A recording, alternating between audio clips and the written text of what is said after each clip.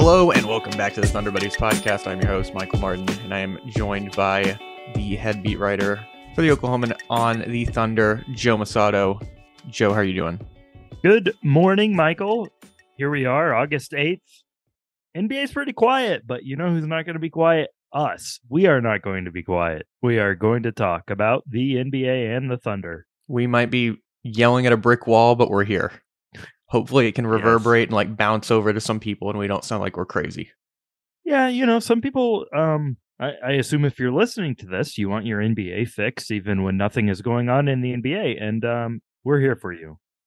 Well, we decided to do another Q&A after the last one went so well. We got questions from Twitter, Reddit. Thank you to everyone who sent a question. I'm sorry if we can't get to all of them, but first question, Joe, from at Slim with Delac. If J-Dub takes a step defensively with what we know about Chet, does that make trading Dort something Presti should consider? No, I don't. I mean, I don't think those things are related necessarily. Yeah. I saw this question, and I think it's kind of a popular one among the fan base as far as trying to find ways that makes Lu Dort more disposable, easier to move on from. If J-Dub becomes an elite defender, you have Chet, do you really need a guy like Dort? I think, what's the problem in that? Having three potentially elite defenders on the floor with Shea, and then maybe you only have one minus defender in Josh Giddey in that lineup. I think it all has more to do offensively. Can Lu Dort fit into the free-flowing style the Thunder wants to play in? Can Lu Dort, improve his shot selection, improve his finishing at the rim, improve as a three-point shooter? I think all of those things are going to have more of a long-term impact on his future with the Thunder than guys around him getting better defensively. I kind of think this is just a way to try to, if you're not super high on Lu Dort, trying to find a way to move on from him. Before I answer this, I'm going to replace the back. Yeah, I'd agree with that. I don't think that they are mutually exclusive where J-Dub can get better. Chet can be as advertised and Lu Dort's still on the team. I think some of it is just that it seems like 4 out of the 5 starters are pretty solidified. And just the one pivot point could be Dort. So that's what people are really interested in. But yeah, you can't have too many good defenders. And I still want to give Dort at least a chance this year to see what he does with these other guys out on the floor. Yeah, and I'm not saying Lu Dort is going to be... obviously, he signed a contract with the Thunder last summer, but I'm not saying he's going to be a long-term fixture in OKC, a guy that they will certainly not trade. I'm not saying that at all. I'm just saying if they do move on from him, I think the fit is going to be more about on the offensive end than the defensive end. Yeah, so I guess maybe the question is going, hey, if J-Dub does make a leap defensively, can that replace some of his production and give you more of a reason to move on from him? Maybe that's it? Yeah, well, and we were having this conversation after they drafted Cason Wallace, right? A lot of people asked us, is that a possible Dort replacement?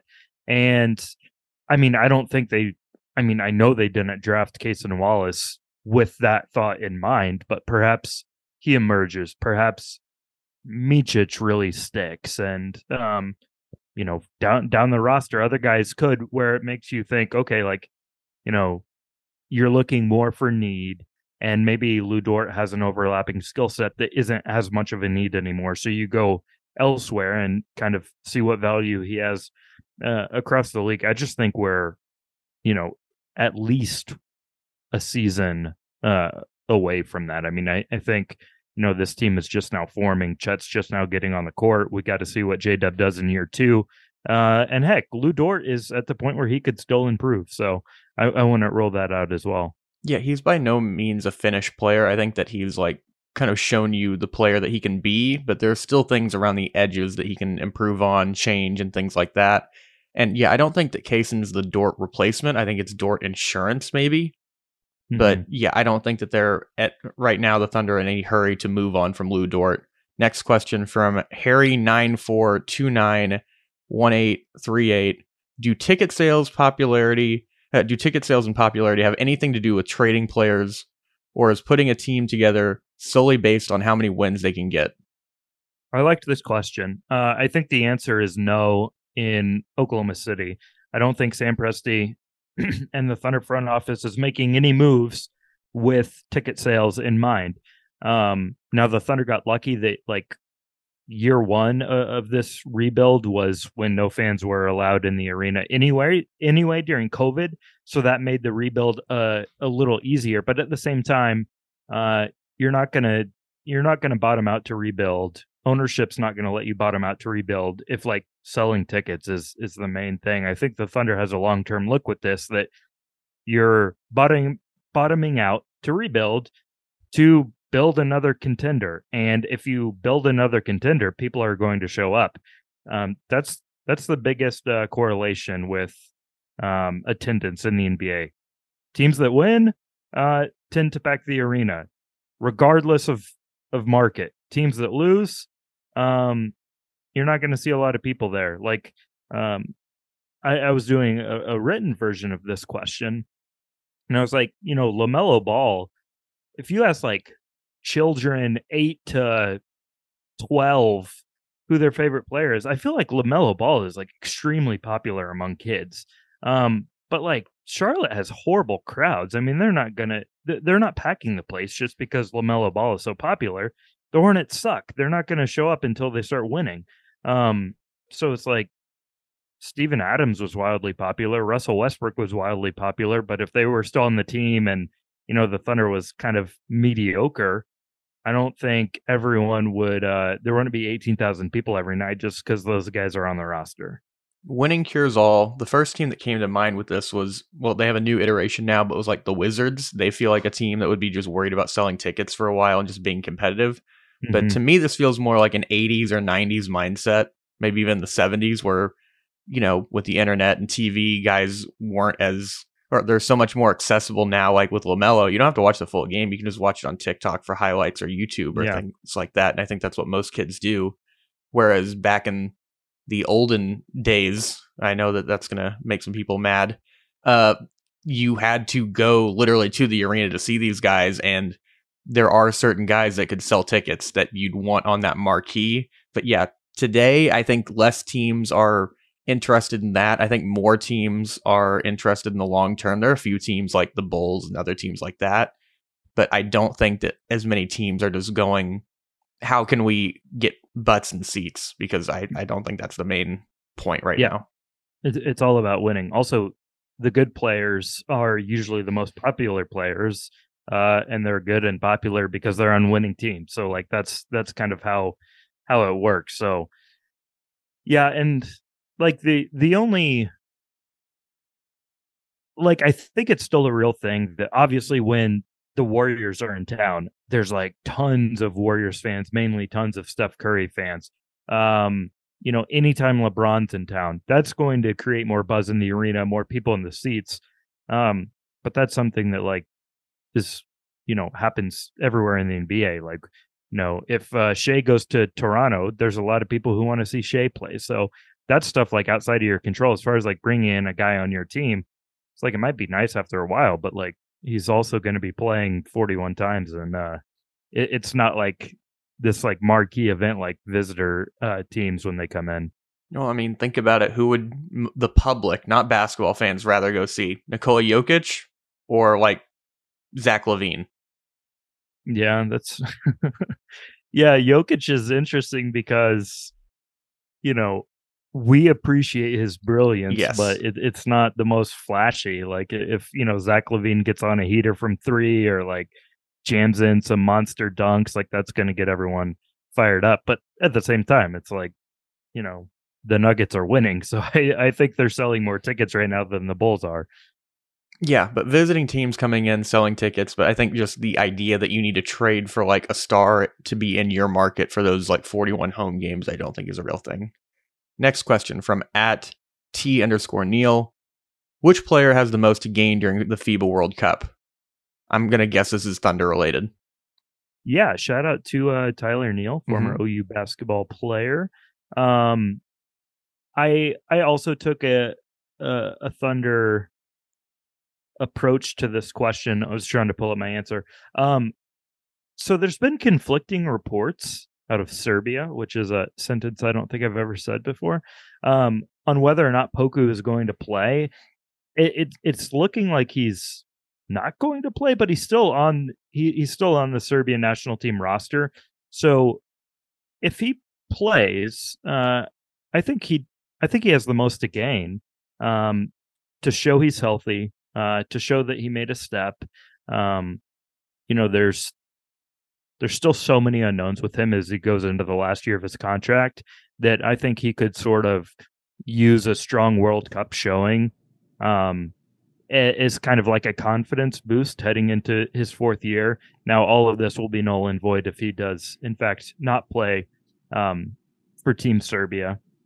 The guys that Usman Garuba, he's on the Spanish national team. Jack White, he's on the Australian national team. I kind of put those two guys in the same category. I think you could make the case that they have a lot to gain and a lot to lose. They have a lot to gain in that if they have strong World Cups, that's one more data point the Thunder has to, consider them of making the roster. If they get hurt or if they play poorly, that makes the decision easier maybe. So a big World Cup for those guys as well. Yeah, I had those last two guys, Jack White and Usman Garuba, just back into the roster. I think that you're going to need every opportunity that you can get if you want to be a guy who sticks around. So maybe that happens for them. And then on the other end, I went with Josh just because it was going to be a team sort of built around him. And we haven't seen that super long term since maybe his rookie year when Shea was out for a while. But I thought that would be interesting. Yeah. Giddey is going to be really interesting to watch because he has not played with the senior national team yet. He's played in a bunch of like U18 and, growing up was a part of the national team system, but not for the main team. I did a story, might have been after he was drafted. It was a couple of years ago. Kind of like gauging his popularity in Australia. And this is after, I think Australia medaled in the last Olympics and like Patty Mills was great. And like, it was very clear that Patty Mills was the most popular and most beloved player in Australia. And, as Patty Mills is kind of on the back end of his career, Josh Giddey is this up and coming player. I think that might start to shift a little bit, and it could shift as soon as, later this month if Giddey leads the Aussies to a strong showing. Yeah, I think those are the three guys probably though, especially Garuba and Jack White, just the most to gain. I have no idea how much those guys are going to play for their respective teams, but it should be interesting just to give them one more opportunity to be playing in games because I know they're going to go into training camp and all this other stuff, but just actual game tape is different. Not to bring up Latvia again, but I couldn't think of a way that Bertans has to. I don't know if he has much to gain or lose, but shout out to all the people in Latvia who I probably offended last week. Our giant Latvian viewership has just crumbled. Just the number one show in Latvia, the number one Thunder show in Latvia. That's our tagline, hopefully. And that's probably not even true. Probably not. Moving on. From @Alex_Bowlerjack, what's the most important part of building a small market NBA team? Drafting, developing. I think those two things go hand in hand. Small market teams are at an inherent disadvantage in that now more than ever, you're seeing free agency shift into, it's really like a free agency via trade where stars are sort of forcing trades to move to glamour markets and to form super teams in that way. No one's ever going to do that to Oklahoma City. So the Thunder's only path to being successful is to draft really well and to develop those draft picks and kind of honestly what they're doing now. Like, who knows if it'll end up working into a championship caliber team, but a bunch of homegrown talent that you sort of control their contracts and hope that no one leaves, because the things you can't change, Oklahoma is not bordering an ocean. It's not some mega metropolis, so you have to do things differently here. You're at a financial and geographic disadvantage. So, really, drafting and developing is the only pathway to success. Yeah, and there's no for sure pathway. I mean, I think the Thunder are doing the best that they can, taking the best route, but I put culture, drafting, and development, and I'm just looking at like a team like the Spurs who actually did win some titles, but the Thunder, like you mentioned, being in Oklahoma City, we're from Oklahoma, so we have some love for the city and the state that, maybe some outsiders don't see as much, but the Thunder are not like the Lakers where you can just be bad for 10 years and then LeBron decides he just wants to play in your city and just save everything. Or the Clippers, who have been a dysfunctional franchise for the large part of their history. It doesn't matter. They're in LA. Like, it makes it all the more perplexing that the Knicks have really never figured this out. You've seen the Nets, get these star players, and did not work out so well. The Heat's kind of like the perfect combination because they've got South Beach and Miami, but they also have culture and guys want to play there, and they have a great coach. So they've got everything going on for them right now. The Thunder has to look at teams like, and these are hard examples to look at, but like Denver and Milwaukee, two recent champions. Now, both of them got very, very lucky, but also did a good job of drafting. It's like, draft Giannis in the middle of the first round or draft Jokic in the second round. Like, that's not really a style, a strategy you can imitate. But, those teams kind of kept their stars, and although Shea wasn't drafted by the Thunder, he would be like the Thunder's version of those two guys, and then, fill in the right pieces around them and hope it works out. Yeah, one thing I think that people get confused about is the difference between actual big market and NBA big market, because there are teams and cities like, for example, Toronto is a huge city, not an NBA big market though. It would be more considered as in a smaller market because it's not necessarily some more players. Detroit's another example. They've got the NFL, they've got Major League Baseball, they got the NHL, and they got the Pistons. But they don't operate as a big market in the NBA. How many actually like quote unquote big market teams are there? It's like got to be less than 10. It's like, the Knicks, the Nets, I guess, the Heat, both Clippers, Lakers, Warriors. Yeah, and see, the Warriors only recently have been acting like that. Like Dallas, I would consider Dallas a big market, but they never sort of lure that free agent that they're always looking for. Houston's the same way. Yeah, Houston's similar. Chicago. Yeah. But not a lot of guys seem to want to go there. Boston, they certainly have history on their side, but past that, there's not many. Yeah, maybe Phoenix is the only other one that I would throw in there with their new ownership and its proximity to LA. But a lot of unique things go into building a small market NBA team. From @Connor46944144. Does Shea, are these like people's phone numbers? What's going on here? Social security number, actually. Does Shea have a real shot at MVP, or does the team take shots away from him? Does Shea have a real shot at the MVP? This is like a tongue twister. Shea has a shot at the MVP. I mean, he finished 5th for it last season. So, and that was on a Thunder team that finished below 500. So if the Thunder has another crazy breakout season and they win 50 games and Shea puts up similar numbers, those things are all unlikely, but they're not unthinkable. So like, I consider that a shot. Yes. Like, would I bet money on it? No. Would I predict it? No. But like, would I be completely floored if he's in that conversation? No, because it kind of was for parts of this year. It really comes down to more of a team context and how many games the Thunder wins.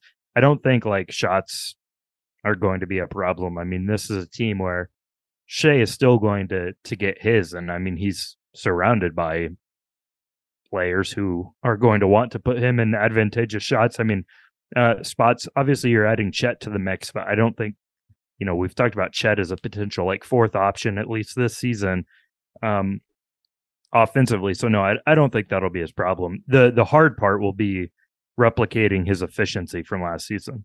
Yeah, and the dream scenario is that his points go down, but the efficiency goes up, and the team success is better because there are other guys who can play well around him who take the load off of him a little bit. Currently, according to Vegas, on average, he's the ninth ranked player just in terms of MVP odds behind Jokic, Giannis, Luka, Embiid, Tatum, Durant, Curry, and Booker. I'd say that's probably appropriate. So there's a chance, he can compete for it. I mean, if you get top 5 or first team All NBA like he did, you're obviously already in the conversation, and it feels a little bit like maybe, you can tell me this is an MVP voter. It feels like with MVP, you kind of have to have the established year first before you can then chase the MVP. It's like how the Heisman used to be. Mm-hmm. Yeah, no, I think that's right. And it speaks to how good he was that, again, the Thunder did not have a winning record, yet he was a first team All NBA guy. Maybe some of the counting sets are a little better. I'd have to compare him side by side with like Jason Tatum.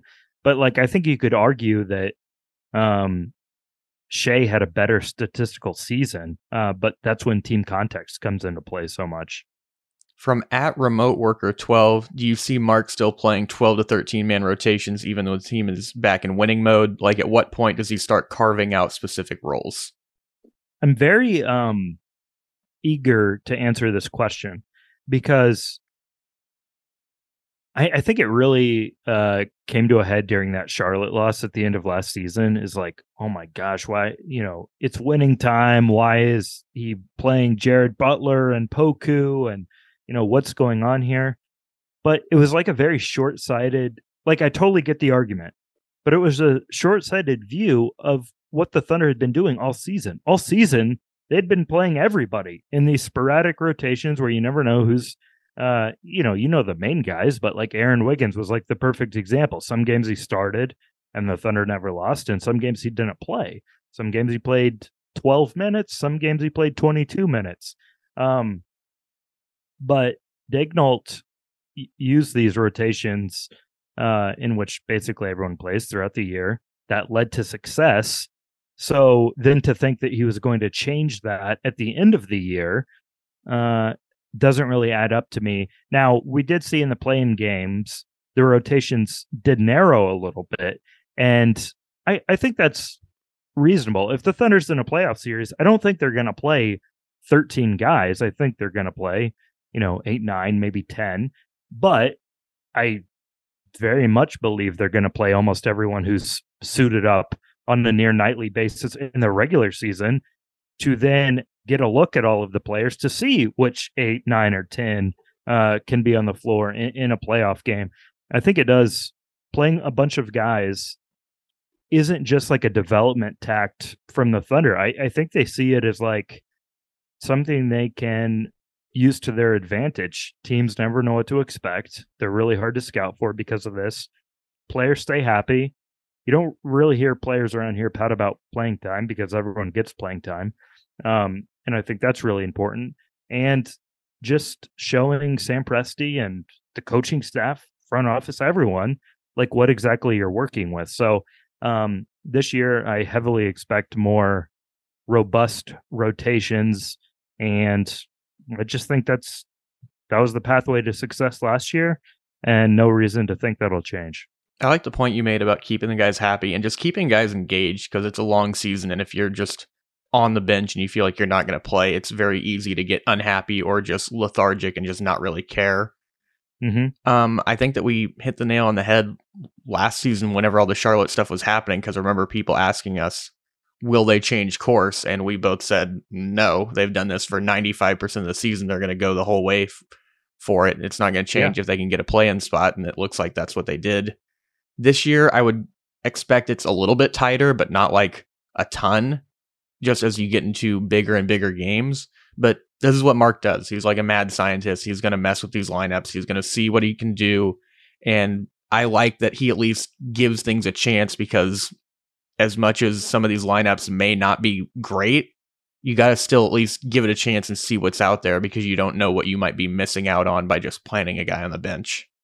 Yeah, and a lot of it can be matchup dependent. A lot of it is, I mean, it took forever to get any sort of lineup data on the Thunder, especially like, 5-man lineup data because they never play the same 5 guys at once, basically, except for the starters.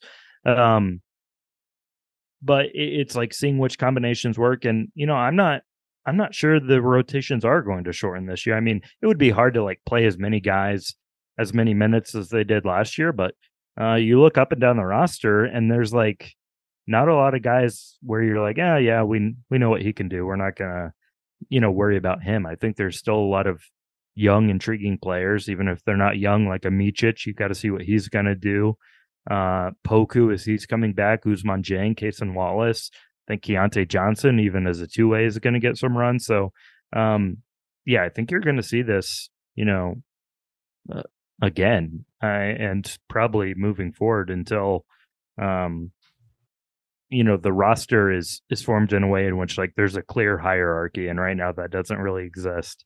Yeah, to me, this season is a lot just like a tryout season for a lot of guys who want to just, it's like, do you want to be part of this team long term? And Mark is not like Nick Nurse in Toronto, where it's like, I'm going to play 7 guys and just, we're going to ride the wheels till it falls off. I think that, he playing 12 to 13 man rotations, there's going to be a lot of those games like that this year, but I think there's going to be, on average, a few more 10, 11 man games than there were last year, where he kind of just emptied the deck. I mean, there were a lot of first quarters last year where they played 10 or 11 guys. Pretty crazy stuff. Yeah.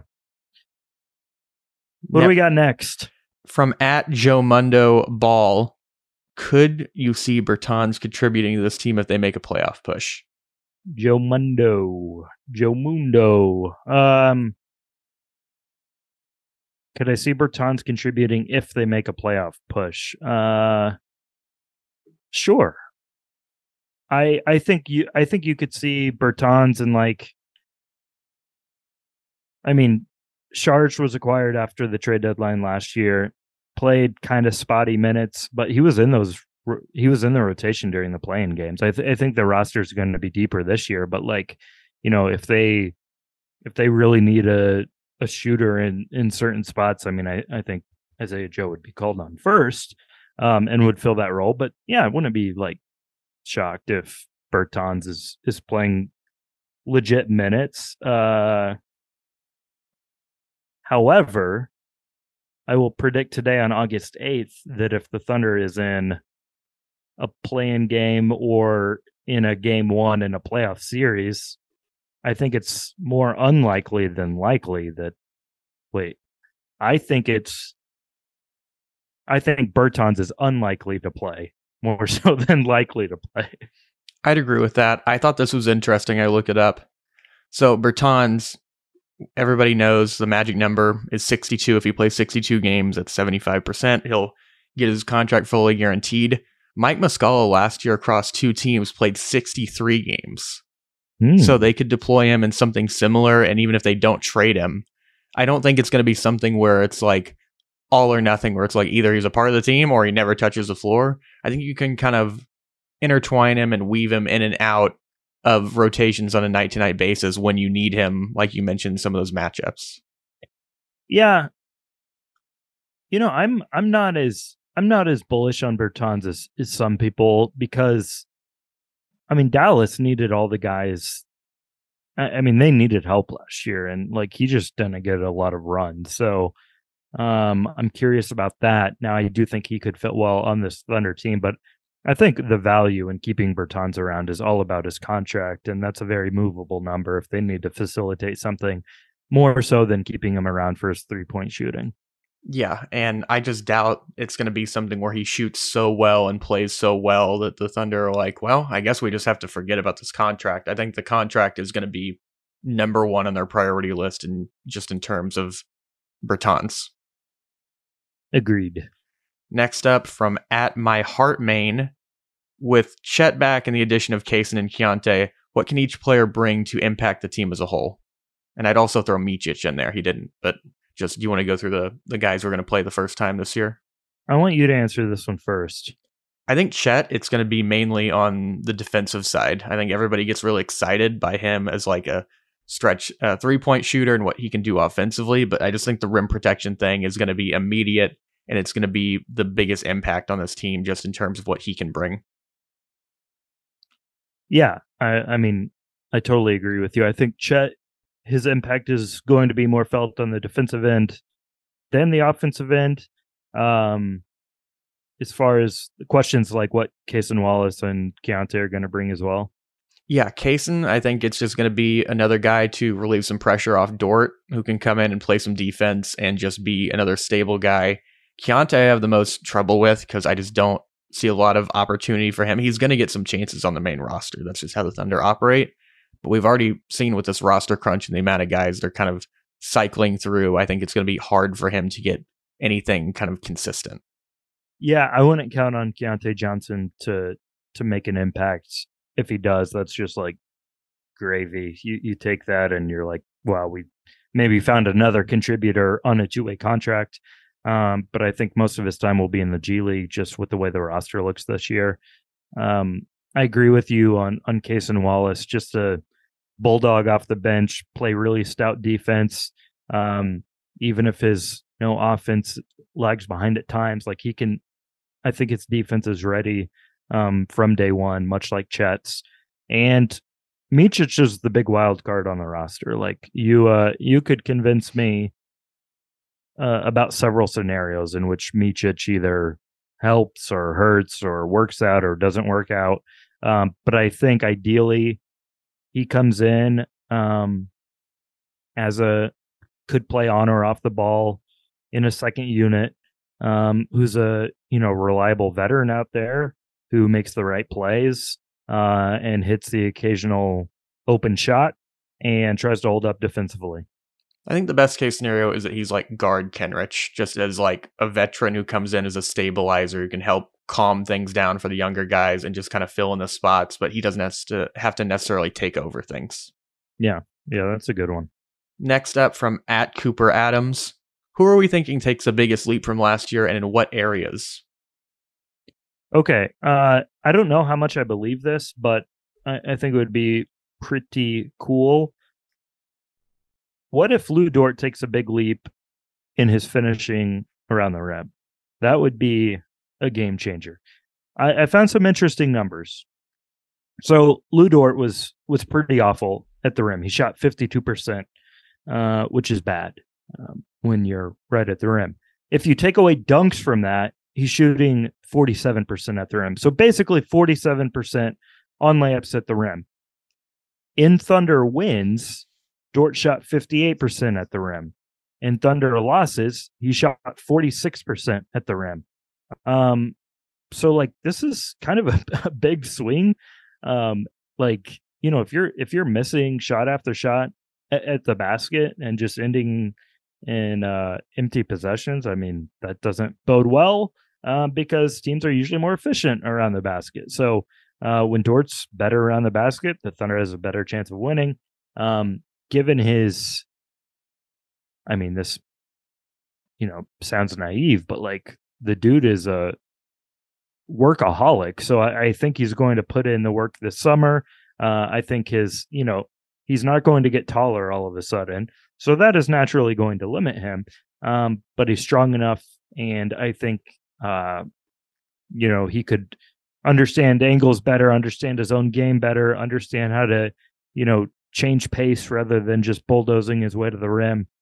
Just have a better feel for the game as he goes into the season to get a little better at the rim, and that would be a huge boost to his value. Yeah, that would be incredible. Just his finishing stuff has been frustrating for a lot of people, and if I don't know, he looks like a bull going through a china shop, and if he could just slow down a little bit and decelerate on some of those drives, I think it would help with his touch because it just feels like he's just on a bullet train headed to the rim and the ball almost just crashes through the backboard on some of those drives. Think how many charges Jay Will would take against Lu Dort if he'd foul out. Each other. He'd foul out, yeah. And Jay Will would be in the hospital for just getting rammed through the entire night. I had a couple here. Kenrich Williams free throw shooting. Yeah. I think that could be that'd be massive. So he's played 5 years. Here's his free throw shooting: 68%, 35%, 57%, 55%, in the last year 44%. It is like such a mystery how Kenrich Williams is so bad at shooting free throws when he's got a solid shot. I mean, we've seen him knock down threes. He really likes getting to that mid range, but for some reason the guy cannot make free throws. I assume some of it has to be mental, or a large part of it. He also doesn't get fouled a lot. I mean, his game doesn't really he's not getting to the rim a ton, so his game doesn't really open himself up to that. But I just wonder, subconsciously, if he thinks about not wanting to get fouled, knowing what he shoots at the free throw line. So, get Kenrich above 60% from the free throw line. That'd be a big boost. Can you guess his most free throws attempted per game in his career? Just on average, for a season. 2.1. 1.1. Oh my god! That was last year. That's the most he's ever attempted per game, is 1.1. I mentioned that's super low. Yeah, I mentioned this to our friend Andrew Schlecht, but I had a friend in college who did this, who was a really good mid-range shooter but a bad free throw shooter, and we even saw Tracy McGrady do this. Is just step back and take a dribble into it. If you're already a good mid-range shooter, I think that could be something. Who knows? But yeah, the mental thing is huge. We've seen that with a lot of guys who are bad free throw shooters. And I'm going from one guy to another with shooting. And let me preface this by saying I'm not saying he's taking a shooting leap, but a small bump. I think having an entire offseason and full year of working on his new shot, I think that Josh could be in position to go up a little bit more than he even did last year. Yeah, that's a good one. I mean, he talked pretty openly. Some of the questions you asked him, things he was working through with his new jump shot, tweaking a few things that he learned from Chip England. And you look year over year, and he was a 32.5% 3-point shooter last year. Obviously not great, below league average. But that is compared to 26.3% from the year prior. So he jumped 6 percentage points. He is not going to jump 6 percentage points again and be a 38% free throw shooter, or 3-point shooter, excuse me. Talking about Kenrich Williams free throw shooting. But if he goes from 32 to 34, 35 on still 3+ attempts per game, that would be a good sign. That's what I was going to say. If he can just get to league average, which I just looked up is 35.3, I think that would be huge for him, just as a confidence booster and just helping this team. And it's not a massive bump. At some point with this improvement stuff, there's only so much higher you can go. So Chip England has had this track record of helping guys where it's Kawhi goes up by 6%, this guy by 7%. But at some point you kind of cap out where you're not going to be above the 40s unless you're just a spectacular shooter. And most guys don't develop to that level. It's kind of something they already have at the youth grassroots level. Yeah, and overall shooting, he went up quite a bit as well. I mean, 42% field goal percentage 2 years ago, 48% last year. But yeah, there's certainly a ceiling. He's not ever going to be a 40+% 3-point shooter. You look at his free throw percentage, 71% is a rookie, 73% is a sophomore. That's okay, but sometimes there's a correlation there of, when you see guys that are shooting 87% from the free throw line, but sub 35% from three, you always think there might be room for them to grow just given their natural shooting abilities. Giddey's not one of those guys, but I think he could be league average. And then the last one, this one's just hopeful thinking. Shea adds a few more 3-point attempts per game. He averaged 2.5 last year, which is his least since his rookie year at 1.7. But yeah, he had 3.6 his first Thunder year, 4.9 the year after, and then 2 years ago, 5.3, just hoping the volume gets a little bit more increased. I know he's not going to be like Steph where it's 11, 12 per game, but if we can get to that 4 to 5 range, I think that'd be nice. I think that'll happen. I think he's going to be back around that 5 range. Like you said, 4.9, 5.3, and then last year was 2.5. That was a huge dip. I really think so much of last year he was just so dominant around the rim. No one could stay in front of him. No one could keep him off the free throw line.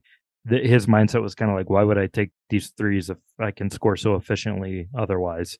But we've seen him sort of experiment. It was like that sidestep three a couple of years ago.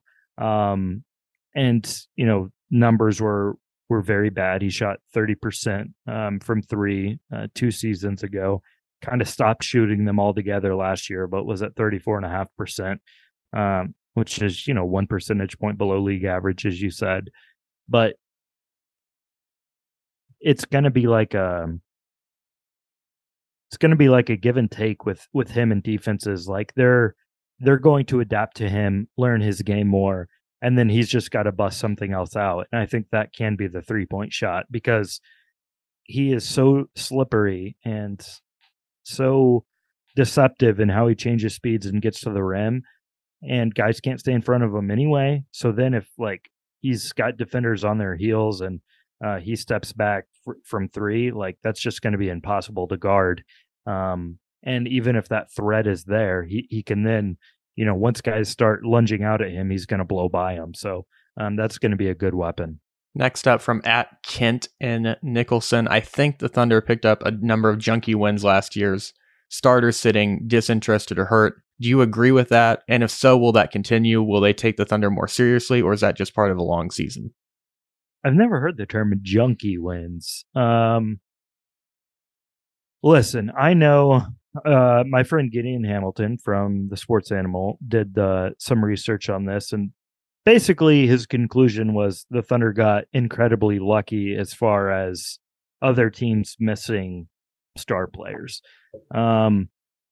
I think a lot of this is happenstance more than anything. I mean, star players are sitting out regularly, and I think it's kind of a misnomer that teams go, hey, we're playing the Thunder tonight, or we're playing the Hornets tonight, really picking on the Hornets.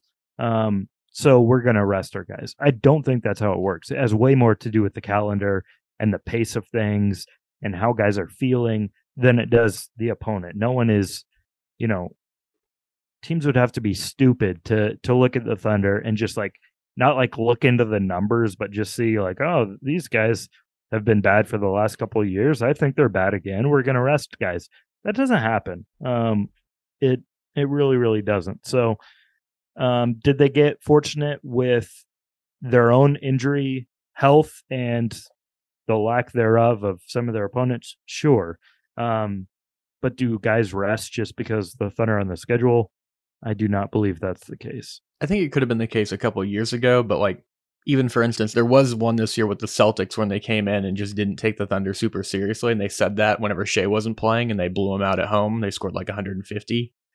I think that all that died now that Shea made first team All-NBA. I don't think that you can just not take a team seriously if they have a guy who's considered a top 5 player last season. Yeah. And I'm not saying that like some teams didn't take them seriously. I just think like when guys are sitting out, I don't know if that's based on, I think more often than not, it's not based on the opponent. Now, if a star is playing and sees the Thunder, well then sure, they might take it easier. And I do think that has happened. But yeah, I don't think this will be a talking point going into this season. You don't think star players are catching the Poku flu, just dodging Oklahoma City? Shoot. Beware of Poku. Beware of Poku. From Crispy Toast Yum on Reddit. If you had to form a pro team today, would you go with Shea or Luka as your main centerpiece? Oh gosh.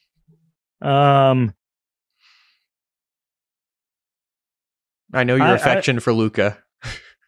Yeah, I can't. If I don't have to watch the games, I'll pick Luka. If I do have to watch the games, I'll pick Shea. Because it is not just because I cover him, but I enjoy Shea's brand of basketball so much more than Luka's. And I'm not even talking about basketball. I'm talking about whining and griping and crying and complaining and putting your hands up and smirking and scowling and all of this stuff that Luka does that drives me absolutely insane. I know Tim Bontemps has kind of started this this battle between who would you take in Luka versus Shea, saying that Shea's going to be the best player at the World Cup, and Luka's also going to be there. And Shea was better last season than Luka. Shea's team was better last season than Luka's. I still think, given the track record, that I would take Luka, but like this question would be kind of insane this time last year. Like it would unanimously be Luka. So maybe I'm just kind of like still have that in my mind. Maybe you ask me a year from today, we're saying Shea, and it doesn't sound as crazy. I don't think there's a wrong answer though, but yeah, I would lean slightly toward Luka. I would feel the same way. I think it comes down to a lot of just what type of basketball do you prefer. I think that Shea gives you a lot more versatility and optionality, whereas Luka, it's like he's going to play with the ball for 95% of the game if you have Luka on your team. Shea is a way better defender, so that's a factor. And just playing off the ball, and I don't know, I like guys who can play multiple positions. Luka, it's kind of like he's going to be here and he's going to play on the ball, or he's going to be on the bench. That's kind of it. But there's no wrong answer, and hopefully these guys will get matched up in the playoffs one day, and we can kind of get some of this somewhat quote unquote settled. But he also asked, who are your top 10 international players in the NBA today? How do you want to do this, Michael? Just rattle them off or what? Yeah, if you want to. I had them somewhat ranked, but it's kind of loose. I don't know about you. I'll go.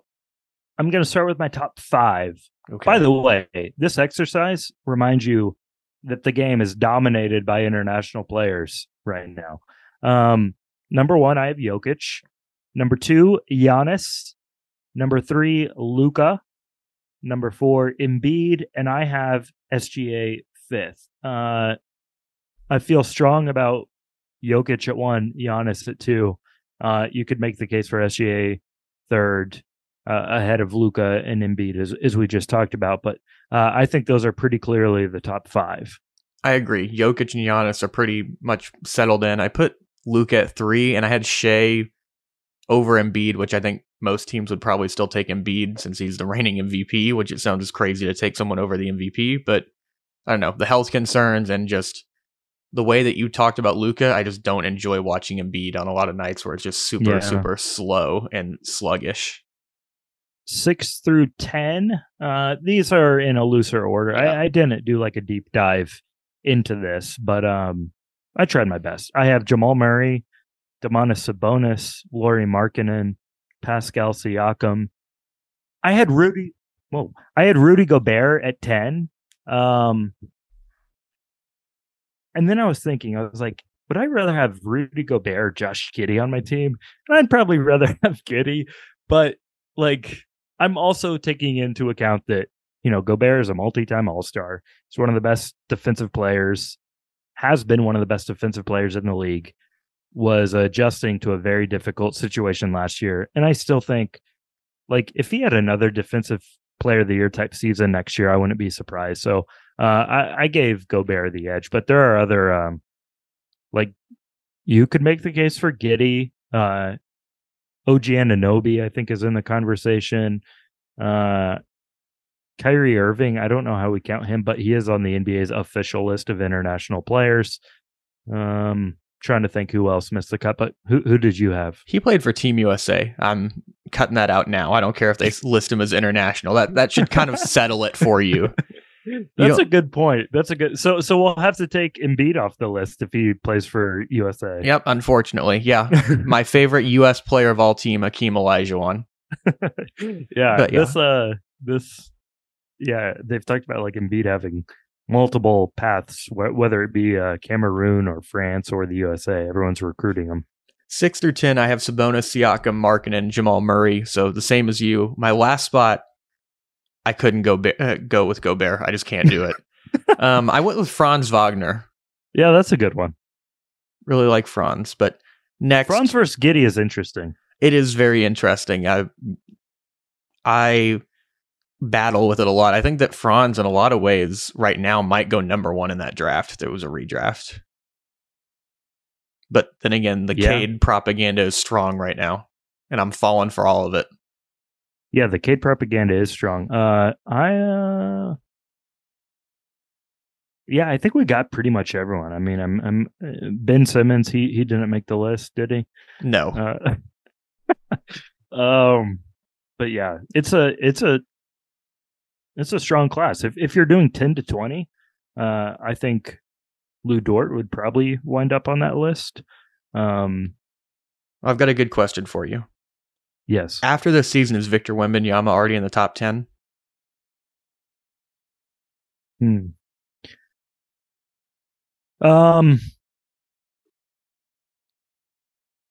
gonna say no.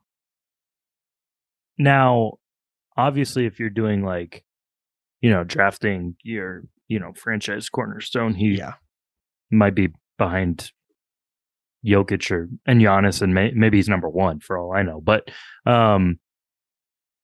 to think he's going to be, I mean, those are really, really good players. Like the top 9, especially, we were in lockstep on the top 9, right? So like that's a pretty good group. So maybe he can overtake my guy Rudy Gobert or Franz Wagner for that 10th spot. That wouldn't be, super surprising. But that would mean he would have to have a spectacular rookie season, which certainly could happen, but I'd give it another year. What do you think? Yeah, I'm in the same boat as you. I think that there's a chance, but yeah, Franz and all these guys, Giddey, I think they're gonna have a nice head start just being in the NBA a little bit longer. But like you mentioned, we were in lockstep. The top 9, 8 of those top 9 that we mentioned have been all NBA players. So it's not like you're talking about just random guys. These are the elite of the elite. Yeah, and yeah, I mean our top 5 looks like an MVP ballot. So I had Shea 5th. He just finished 5th for MVP. Like, and these are only international players. So it's pretty wild. International players and Joel Embiid. Yes. From This Guy Says on Reddit, his name is This Guy Says. Okay. Who do you predict will end up being our 6th man this year? 6th man. I'm going Cason Wallace. I'm Cason Wallace over Micic. I think that might be the battle here, but the Thunder has more invested in Cason Wallace. He is obviously younger than Micic, has a bigger upside, and I think they're just going to want to get more looks at him than Micic. Now, by the end of the season, maybe that flip-flops, but I'll go Wallace. I went with Micic. I think that it's going to be interesting between those two guys, or even Kenrich you could throw in there as a 6th man. But I think it's going to come down between Micic and Wallace just in terms of who Mark likes more. And most coaches lean towards the veterans, even though they're both rookies. But then again, Mark is not like every other coach. Yeah, also, like, the Thunder's not going to have a traditional 6th man in which, one player is always the first guy off the bench. I'm thinking more so like who's going to play the most minutes outside of those 5 starters. I think Wallace and Micic are the most likely.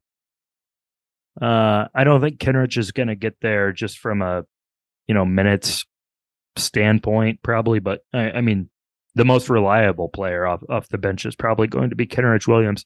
Jay Will, you never think of like a big as a 6th man, but he's going to play a ton. So, yeah, those are probably the names that stick out. I have one more question for you from Andrew Boo Boo 2. You are a mad scientist capable of giving Thunder players the characteristics of animals. What animal do you mix with what players to make the ultimate basketball team? What animals do I? So, like, I'm thinking of one player, one animal type of thing. I don't think it'd be fair if it's like I'm going to give every attribute of every animal to every player. Yeah, like I can't just combine like an elephant with a cheetah. Yeah, and have this huge, super fast behemoth of a basketball player. So you're saying one player and one animal. Mm-hmm. Do you have one? Chet with the strength of an elephant, maybe, would be really nice. That's a good one. I was kind of thinking the opposite, like just talking about like I wouldn't pick this one, but the first one that came to my mind when I was talking about Lou Dort finishing at Yeah. the rim, I was thinking of like Lou Dort as a giraffe, like having that height, just finishing easier. It's hard because like shooting, I don't think that would be represented by any No, animal. I know. So yeah, I think size. I think Chet's not going to be pushed around if he's got part elephant in him. You can block shots with a trunk. There's just a lot of possibilities. I'd give Giddey like the agility and leaping ability of like a rabbit, maybe.